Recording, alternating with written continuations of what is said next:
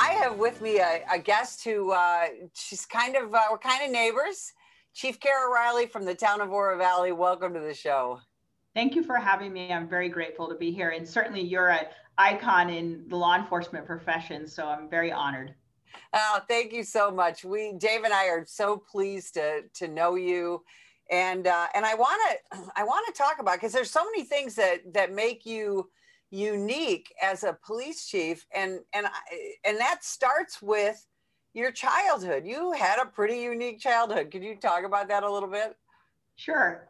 My father and mother were quite adventurous and pioneers. And my father is a retired professor from the University of Arizona, as I tease him in the exciting field of environmental sciences.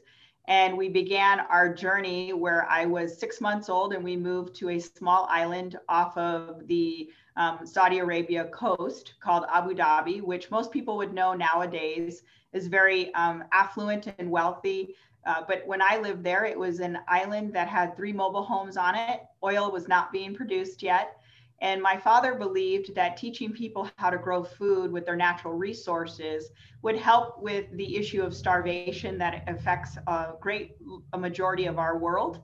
And so we were there for 3 years. And after we left there, each day there was 1 ton of food being shipped out daily to the local people who were very poor.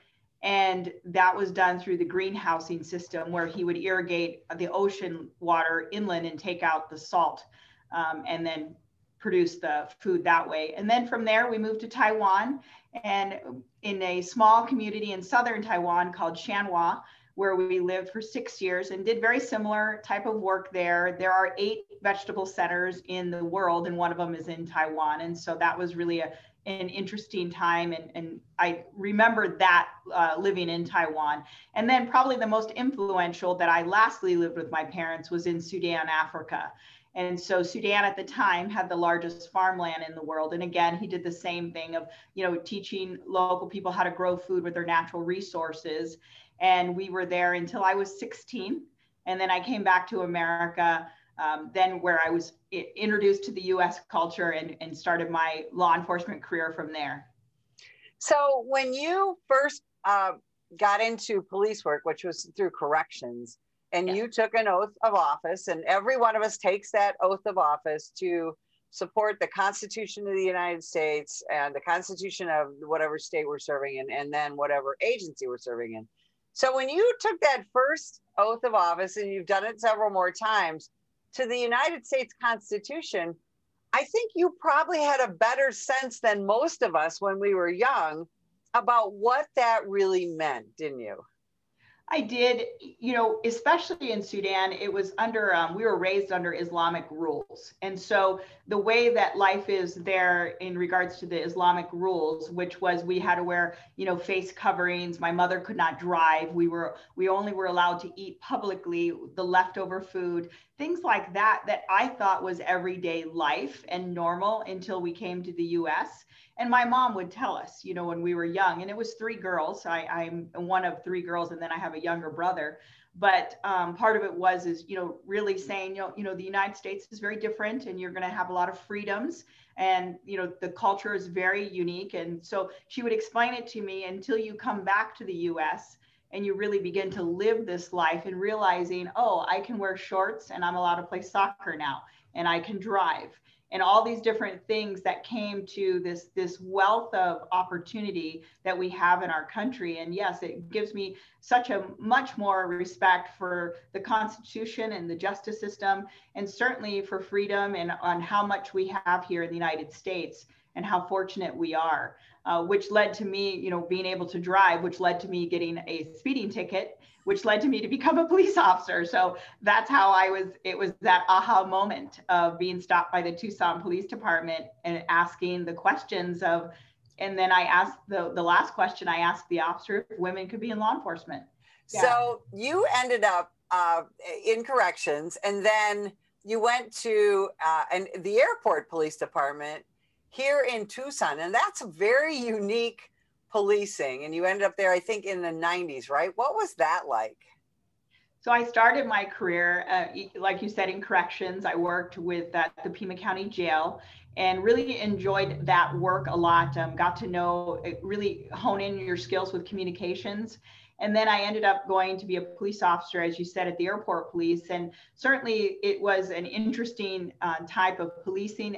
I loved being an ambassador to people coming to our community and welcoming them. But there was also this other side where there was a lot of narcotics interdiction that we did there, just a kind of a different time in our world at the moment. And so we were able to do a lot of different things, but you were always in patrol, but you did a lot of narcotics interdiction. So it was just very unique in that sense. Got to work with a lot of different agencies, not only locally, but really throughout the United States, where if you had a narcotics case and you ended up having to call ahead to, let's say, New York, you'd end up getting to know a police officer out of New York. And so it was just different, but a lot of it was basic community policing as well, in reference to getting to know the airport community itself. And so that was really a fortunate time of my career. I really enjoyed my career there. But the only thing that changed for me was two things. 9/11 occurred, which changed policing in general at the airport. But then I became a mom. And when I became a mom, I couldn't do the shift work at the airport. Was at the time you rotated every month. And so I just couldn't keep up with being a good mom. I'm a firm believer you get one chance at it, and you want to do the best you can raising your babies. And so that was when I decided to lateral to Oro Valley, which had 6-month rotations. So see, and that's something that I don't think a lot of people really think about that. In fact, I was on Fox and Friends this past Mother's Day talking about being a police mom. Yes. Which is really different. And I mean, dads, are obviously involved in their kids' lives and all of that. But there's something about being a police mom, isn't there, that does change you? It does. I mean, it brings up, those points of where you're trying to be a mom and you would drop your kids off at school and you're in uniform and people look at you like, oh, you're really a mom. Like I tell people, I go to the grocery store in uniform and sometimes I want to say, no, we eat as well. It's okay. So I don't mind, certainly this past year, my daughter graduated high school and during COVID, her graduation was canceled and prom was canceled and all these things that happened. And we had some people in the community that wanted to have a cul-de-sac prom. And I had to come forward with a video saying, look, I get it. My baby's in the same position, but we can't have a cul-de-sac prom, please. Because COVID was just starting out then. So it does. I always tell people being a mom is my greatest accomplishment in life. And I always say my greatest title is being Cece's mom. And so I'm very fortunate. She's a lot taller and bigger than me, but I tell her I still can take her. So yeah, absolutely. Our kids need to know that. I agree with that. My kids have all told me, yeah, we were kind of a little afraid of you. I'm like, good. Yeah. That's some good parenting, right? Good momming. So you moved to the town of Oro Valley, which is a beautiful community. We'll talk about that. And you got involved in a lot of different things. What was your favorite assignment before you became chief? I have always been a diehard patrol girl. And I love the calls for service that you get to do because you get to engage with your community at all levels, sometimes during their best times and sometimes during their worst times. And I love the different calls for service that you have. I've spent of my career 18 years in patrol. And so I think it's the basic foundation of a police department. And it's the heart of an agency. And really, we're the first line of government that the community sees as well. And so I really do focus on patrol. It's my favorite. We're required per my direction. Our command staff works 10 hours of patrol a month. I worked late swings last Friday night. I do find that as I've aged, it's harder to see the computer at night. But certainly I do love working patrol. They find it, the officers find it funny that I do traffic stops. There'll usually be another one that's there with me right away because, I think they're worried about what the chief might mess up. But I do encourage that, remembering where you came from. And it's important. So my favorite has always been patrol. Well, and how much, here's the thing. There's a lot of larger urban areas that are talking about doing away with traffic stops. Mm-hmm. And yet you know, you just talked about that's one of the things that you enjoy going on doing, and most police officers do, because when you're making a traffic stop, not only are you addressing whatever violation you might have there, but we use that as an investigative tool, don't we? Absolutely. And not only does it both sides of it. So you do an investigative tool of it, but on the other hand, you know, 90% of the time we're not writing a ticket. It's just, it's about education. Education leads to prevention. So we really do focus on that. But then again, for example, this morning, I gave a commendation this morning to one of my midnight officers for a wonderful traffic stop that he did that ended up being a burglary suspect with a bunch of stuff in it that we were able to give back to the victims. And so it's those type of things that we really do focus on. But from my perspective, and certainly it's the message I give out to the officers, you know, we really educate our public on safety. We want them to be safe in reference to speeding or distracted driving and things like that. And so, yeah, that's where the traffic stops do help out quite a bit. So, Chief, you worked your way up in the agency, and you became chief of police in February of 2020, and then a few weeks later, the bottom fell out of the world. What was that like? So 3 weeks after I started, the pandemic began. That's when the lockdown occurred, and it certainly was a lot of work, a lot of hours, a lot of unknowns, because it was really an invisible threat, as I describe it, where we just didn't know. And really my focus the entire time was twofold. One, I needed to keep my police officers and the line level staff here safe. And two, I needed to continue to serve this community at the expected level that they were used to. And so if I could answer those two questions at the end of the day, then I was satisfied that we were doing the right thing for the right reason. But there was a lot of unknowns. We found a lot of areas that we needed to improve on, which we have. Certainly, we were fortunate to have a lot of the supplies that other agencies did not, because we were prepared ahead of time. But there was a lot more that went along with that. Afterwards, we also had a wildland fire that threatened our community in June, which was the Bighorn fire. And then, as you and I spoke prior to coming online, we had the unfortunate death of George Floyd. And so we had a lot of civil unrest, a lot of questions that occurred, referenced the profession of law enforcement.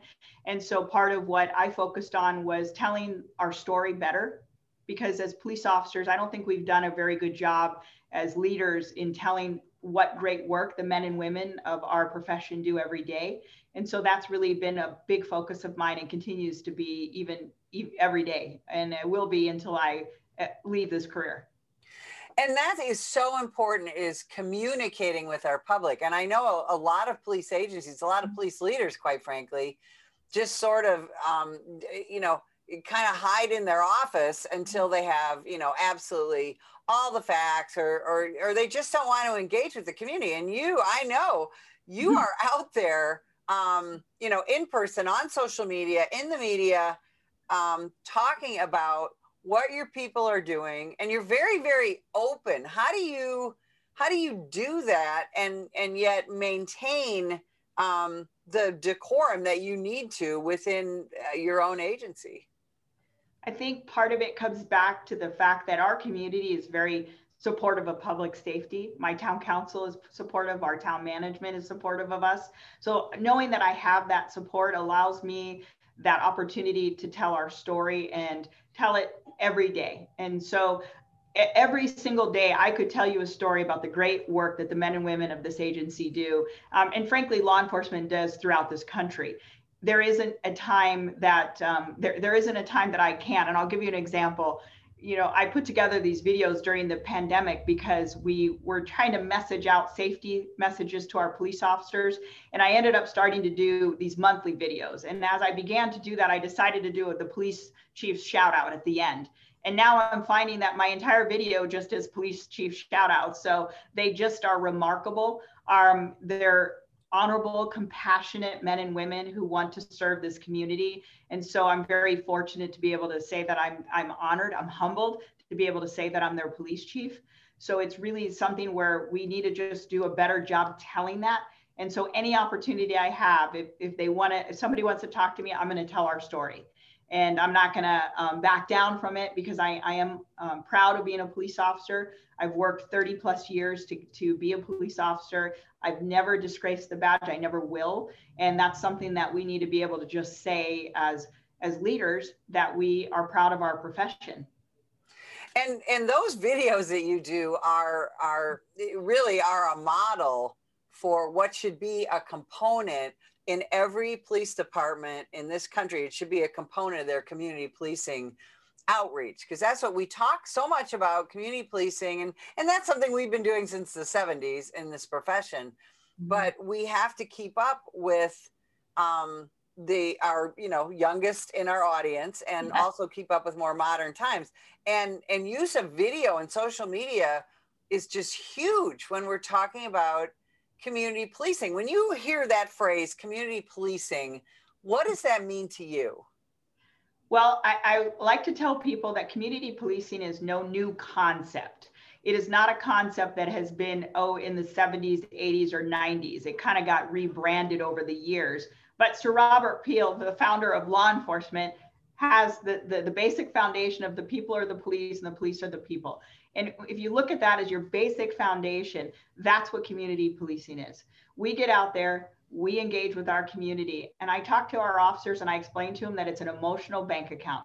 You continue to feed it every day, every second of the day that you can. I am constantly thinking ahead of what's next, what's next, what's next. What are the latest and greatest that we can do for our community? Because what's going to happen, and it has even with my agencies, we make a mistake, because we're never perfect.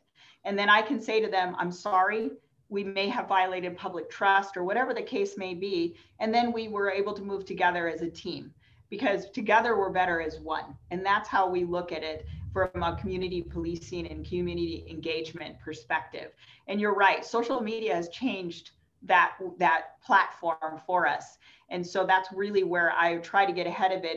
And back in 2012, when I became the executive officer for Chief Danny Sharp, who was the long-term police chief here for 20 years and a fantastic model of community policing I was raised under, he said, we need to engage our media better. And we need to really start to be our own journalist. And that's what we did. And so we just have to be able to tell our story through this philosophy and explain why we do things the way we are. And that seems to be working. Certainly we work hard at it every day here. Yeah, absolutely. And it is working. When I'm out in the local community here, you're who they're talking about, and your agency, and because there is so much positive, and police work has been so politicized in the last year. I mean, probably like no other in the time that you and I have been involved in this profession. Where do you see things heading? Because we have become so politicized, and yet we are supposed to be an apolitical entity in our communities. We're not supposed to care who you voted for. We are out there to support and to protect everyone. How do we deal with this politicization? I think your statement that being apolitical is really critical, and we really do focus on that here. We don't get involved in that, because my bosses are not just my 7 council members and my town manager. I have 45,000 bosses. That's how I look at it. And so to me, that's my job, is to serve them. I'm at the will of them and what work I need to do for them. And so we really do focus on whatever that is, whether I agree or disagree with their views on certain things. My job is to uphold the law, to be there, and to really, I always tell my young officers, my entire job as a police officer is to be the voice of a victim.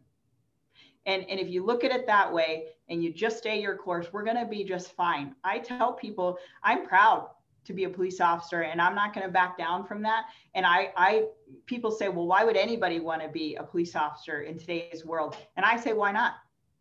Why wouldn't you want to be a police officer? To be able to serve a community in sometimes during their worst times.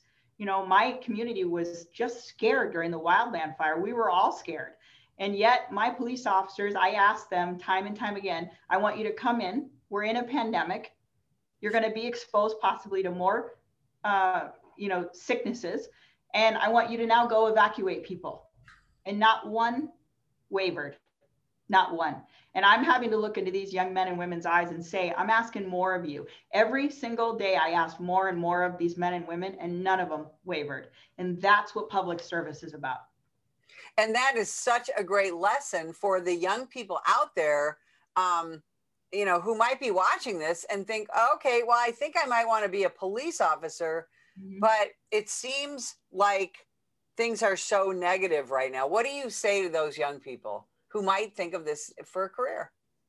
I think that for me, I would say that being the voice of a victim is the most rewarding part of my job that I have had over the past 30 years. And again, I would say, why not? Because it's all about service. It's about nobility, about honor. It's about being camaraderie with your fellow law enforcement members.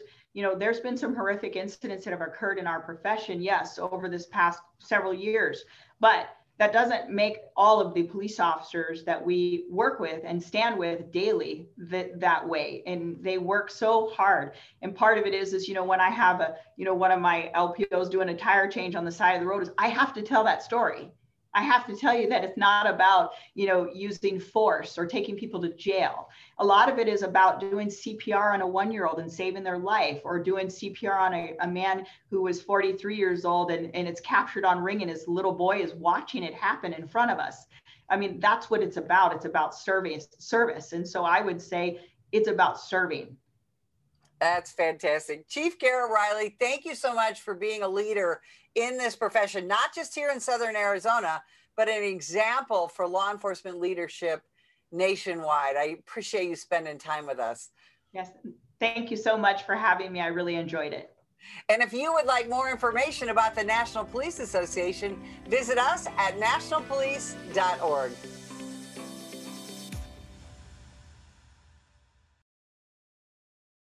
This year, over 50,000 law enforcement officers have been assaulted while on duty. A vast number of these attacks were filmed and uploaded to social media in the pursuit of likes and attention. What they want to do is film you instead of like, what can I do to help this officer? Together, we can change this disturbing trend. If that individual would have hit the right spot, you know, it could have been it for me. You know, last time I would have saw my wife, my kids. I'm Mike Solon. Law enforcement officers need your support. If you see an officer under attack, then follow these simple steps in order to help. 1. Call 911 and give the officer's exact location. 2. Ask the officer if you can assist. If the officer accepts, then do whatever you can do to safely help. 3. If the officer declines, then start filming and be a good witness. It's time to stop filming and start helping.